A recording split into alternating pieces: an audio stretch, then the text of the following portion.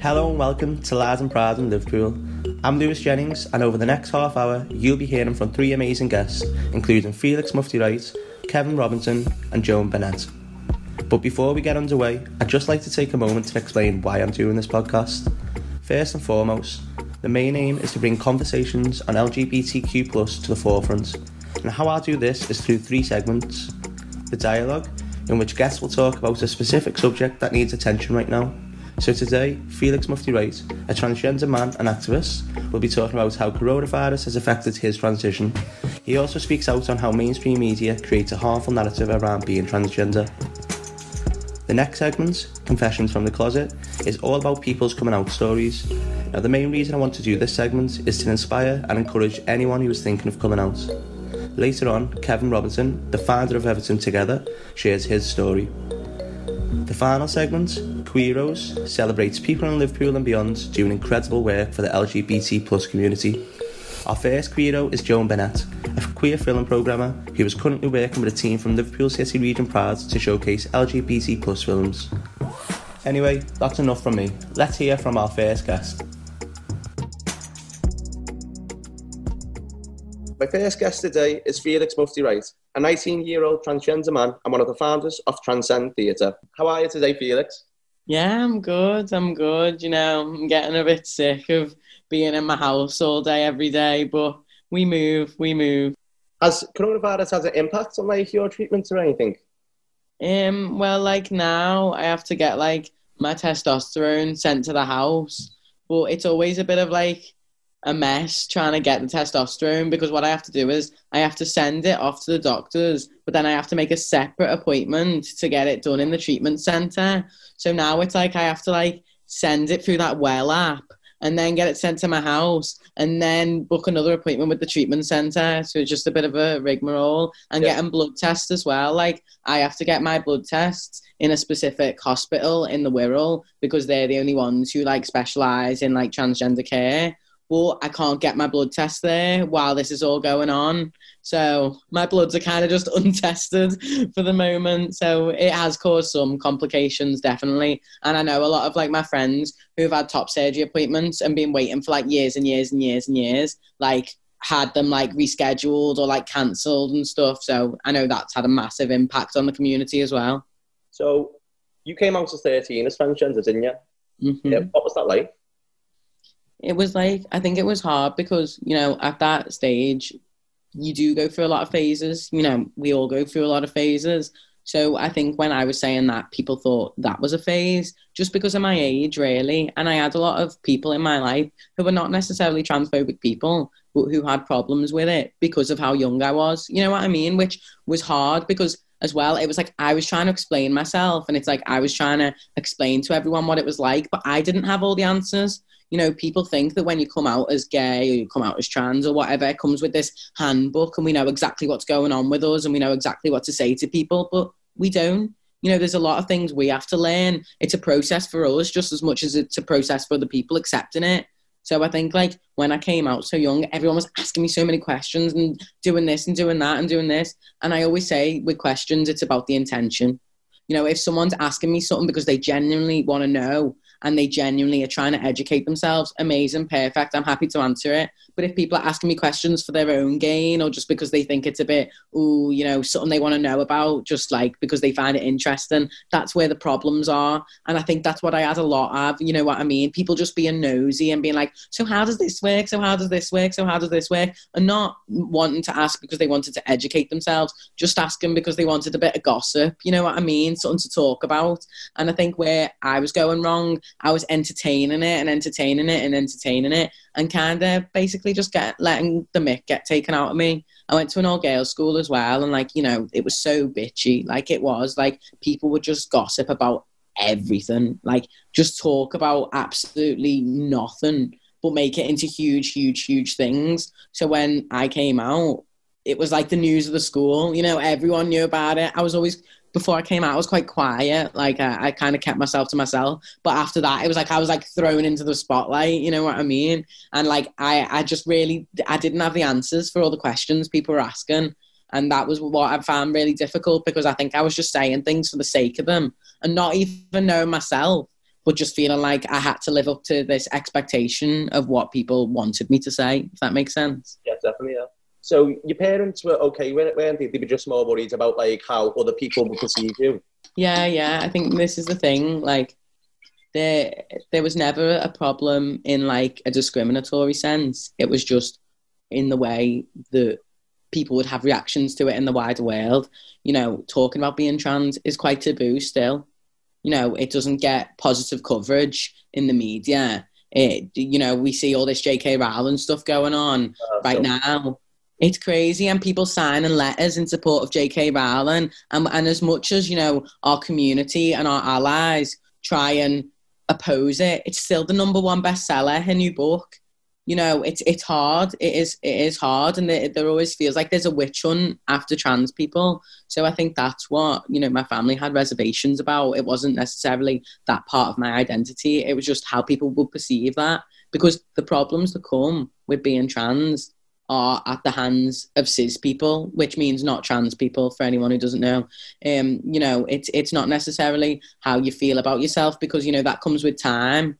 But it's about other people's perceptions and the stereotypes and the negative media coverage that makes it difficult for trans people to be out and proud. And how do you think then we tackle these problems that society has? Like, just listening to trans people, like even listening to like podcasts like this, you know, that's what people need to do. Educating themselves with the right material, because the right material is not the mainstream media. You know, I do my best to stay away from mainstream media news now. You know, on Snapchat, when there's them little tiles, I'm like, I do not want to see this content anymore, every single one, because it's not progressive, because it's not teaching you the right things. You know, things like pink news, things like LGBT sourced information are where people should be looking at for the answers to questions that they have, but they're not. You know, I do a lot of activism work, I do a lot of speeches, and I do a lot of speeches about being trans in settings that people wouldn't necessarily know about being trans. I did one at this like Truth to the Power cafe at the Unity a few months ago, and someone came up to me and they said, the only time I've ever heard about trans people is from Piers Morgan. And I was like, from Piers Morgan, you know what I mean? He is not what I would call an ally for any sort of like human rights issue. Like, so that, and that was that, you know, that was a comment that really broke through to me, and that I always carry, that it's important for me to talk about these things, but it's so important for me to do it in settings that people aren't hearing these things even more. Yeah. Because that's where it really, really makes a difference. And because people just like take in what they hear and see it as the truth. They don't listen to the people whose lived experiences it is. And this is where it's going wrong, because even when the media are trying to cover it in a positive way, they're not asking the trans people. And that's the only people whose opinion should matter at the end of the day, because they're the only people who will experience transphobia firsthand. You know, it's important for our allies to lift us up and give us platforms, but it's important that we're platforming the right people to spread the right information in order to educate and make a better society where people just understand more. Because there's a difference between hatred and ignorance is just a lack of education usually. Hatred is something that is harder to solve because it comes from other problems. Hatred usually comes from reflecting, you know, it normally comes from a self-hatred. So reflecting and projecting it onto marginalized communities as just a way to feel better about yourself. But ignorance is just when people genuinely don't understand something and so therefore think badly about it, because it's just that fear of the unknown. And that's who we need to think about, you know, educating and helping and just making sure they know the right stuff, you know, the ignorant people.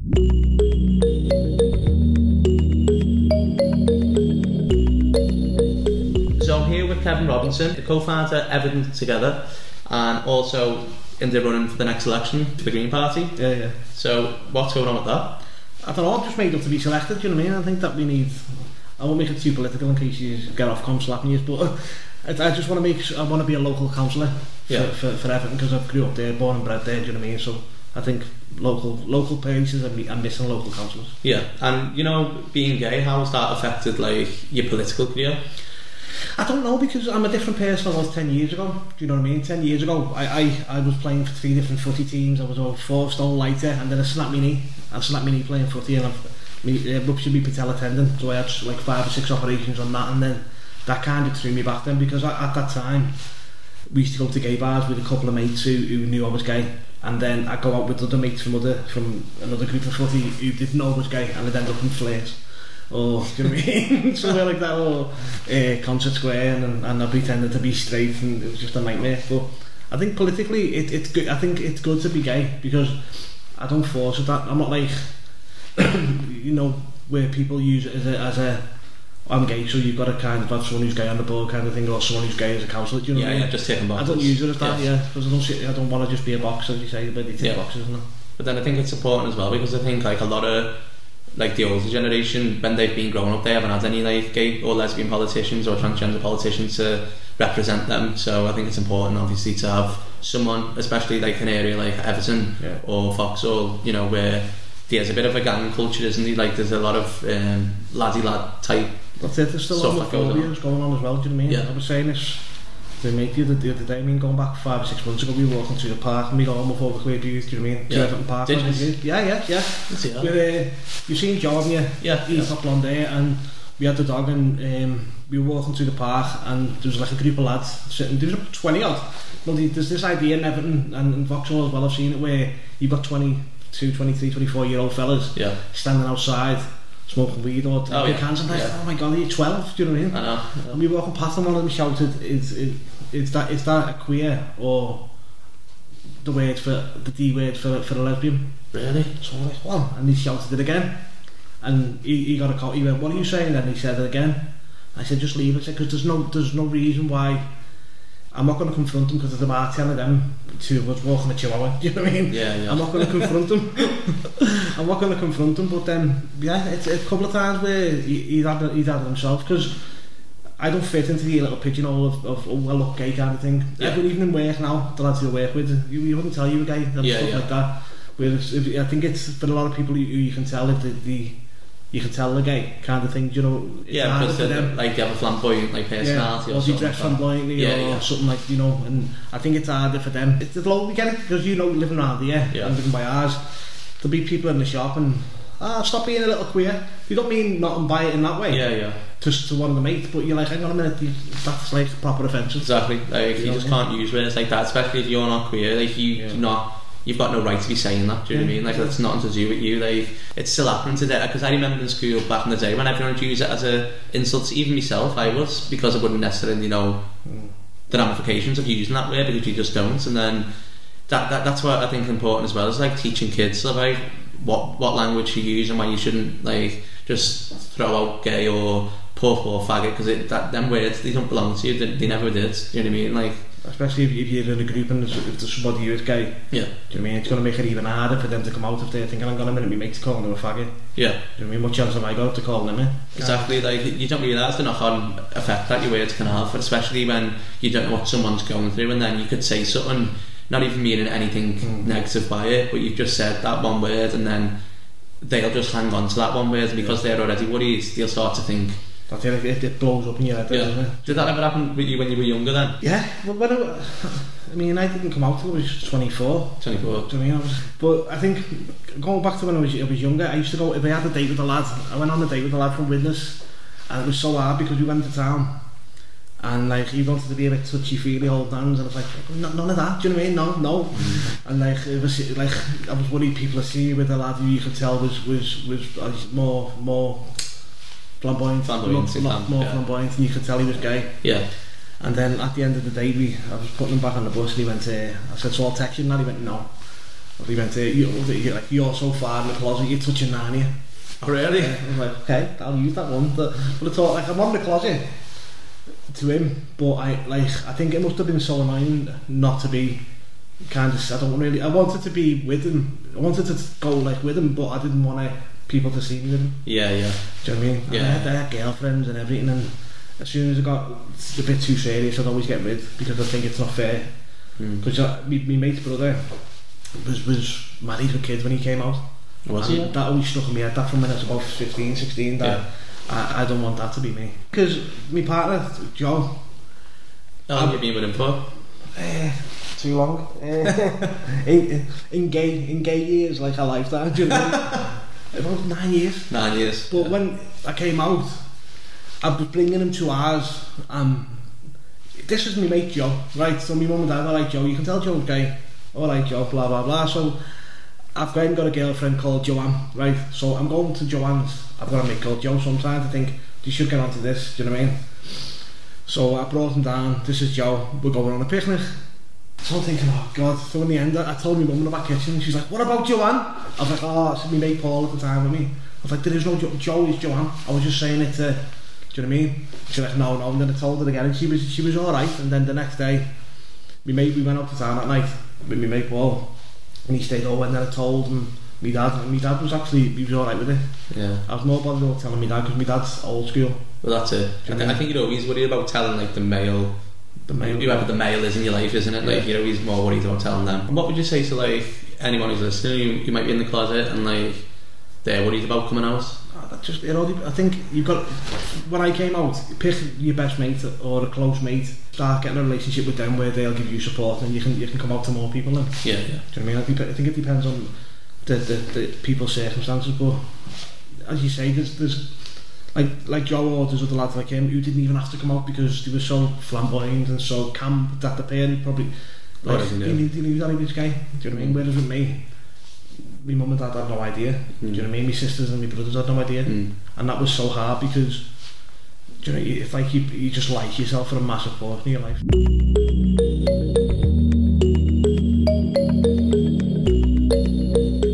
So our final guest today is Joan Burnett, who is our first queero. Joan is a visitor service manager at FACT, and as well you're a queer film programmer, aren't you? So today we're going to be talking about queer films and, you know, how they've influenced you in the work that you do. With LTR Pride, you've been doing online screenings, haven't you, of queer films? I'm part of a whole team of people. So I couldn't say I was the only person by any means. There's lots and lots of lovely people working on that and working very hard on it. So it grew out of the film programme that we already had. So for Liverpool City Region Pride, we carried on the film programme from Liverpool Pride, and we've been running physical film nights at Picture House at FACT for best part of 10 years. But obviously the COVID-itis came upon us. And really, as Andy Herring at LCR Pride, he said, why don't we go online? And so that seemed like a great idea. But rather than showing a feature film that we would normally do, we show short films. So it's just like a quick little bite out of an evening for somebody. So every Friday night from 5 o'clock, there's a short film selection up there, and people can just dip into it then, rather than committing the whole evening to watching a film online, because you can do that on Netflix and you can do that on the telly and you can do that absolutely everywhere. But very specifically for LCR Pride, we're looking at new filmmakers making new voices, really. And short film is the perfect place for that, because you don't necessarily need a lot of money to make short film. And we've focused on really diversity in the different people who are making the films, as well as the different subjects in the films. What we wanted to focus on specifically, as I say, was younger filmmakers and maybe different voices. We use a tool called Film Freeway, which is a way that filmmakers can submit their films to us. And so we've had films from all over the world. It's been absolutely extraordinary. Is there any standouts for you? My background, my history is my family are from Wales originally, but we lived in Liverpool a long time. And so one of the standouts for me is a film called I'm going to stammer over it now, Cwtch which just means leaf boat. And it's a really beautiful short film about a lesbian relationship where one of them is very confident and the other woman is very nervous. And the leaf boat is a little animated film about self-care and how to trust another person. And I think that's one of the standouts for me. But we've really tried to go for all kinds of different subjects. So the L, the G, the B and the T, very importantly. And we've also teamed up with Trans Pride in Liverpool and worked with Kelly Stubbs. And she's chosen a selection of trans short films that are going to come online now. So the next few selections will actually be Kelly's selections. And so I can't stress enough that I'm only one person in this team of people. I'm particularly interested in films that show our lives as rounded human beings.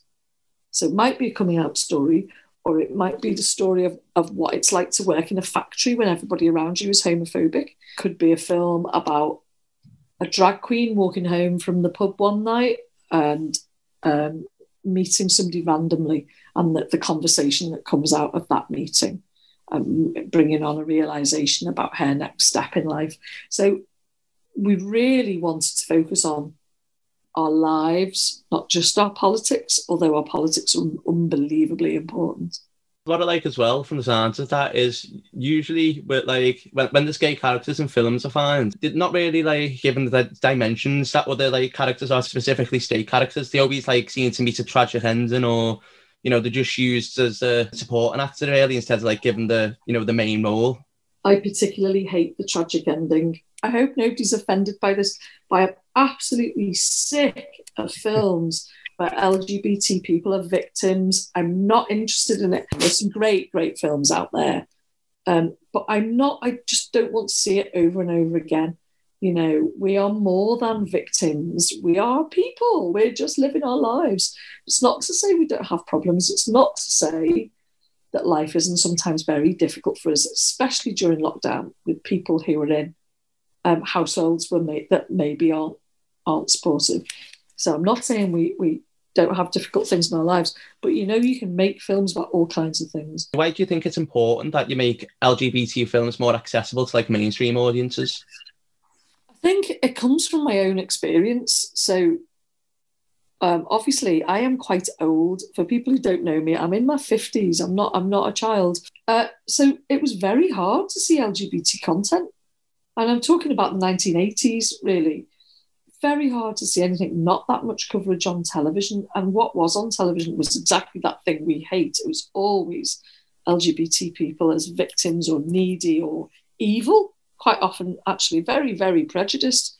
And so it was a rebellion against that, really. I would read LGBT magazines and be reading about these fantastic films that they'd seen at a festival in London and then never be able to see them. And it made me furious. And that carried on really through my adult life. And then I started volunteering on an LGBT film festival in Liverpool about 15 years ago called Outsiders. And again, older people will remember that. It was run by an amazing guy called Matthew Fox. And it was just extraordinary. It was a brilliant festival. And I started out by volunteering, basically putting the stamps on the envelopes for the mailing list. And then Matt, who's a very kind man, let me start choosing films. And we had an ethos about choosing films that are not just run-of-the-mill. And what I really want to do right to the present day is make sure that it's not just the big commercial films. So those films are great. That Call Me By Your Name or Pride or Behind the Candelabra, Carol. Those are all wonderful films and nothing wrong with them. But they have a huge marketing budget. They have a studio behind them. I'm really interested in films that maybe don't have that. Maybe are more quirky, they're more independent, or they're from a different country. They're not from the US or the UK. So there's a different point of view. And why that's so important is I feel as though we need to see ourselves. I still think that's important, even now. Like, people quite often say to me, well, why do you bother? There's the internet. People can dial up any film they want, just see whatever they like. It's like, yeah, but isn't it nice to know that you're watching it with an audience? My preference would be in a cinema, because then you can see the whites of their eyes and you can hear them breathing in the darkness. It's live. It's a brilliant experience.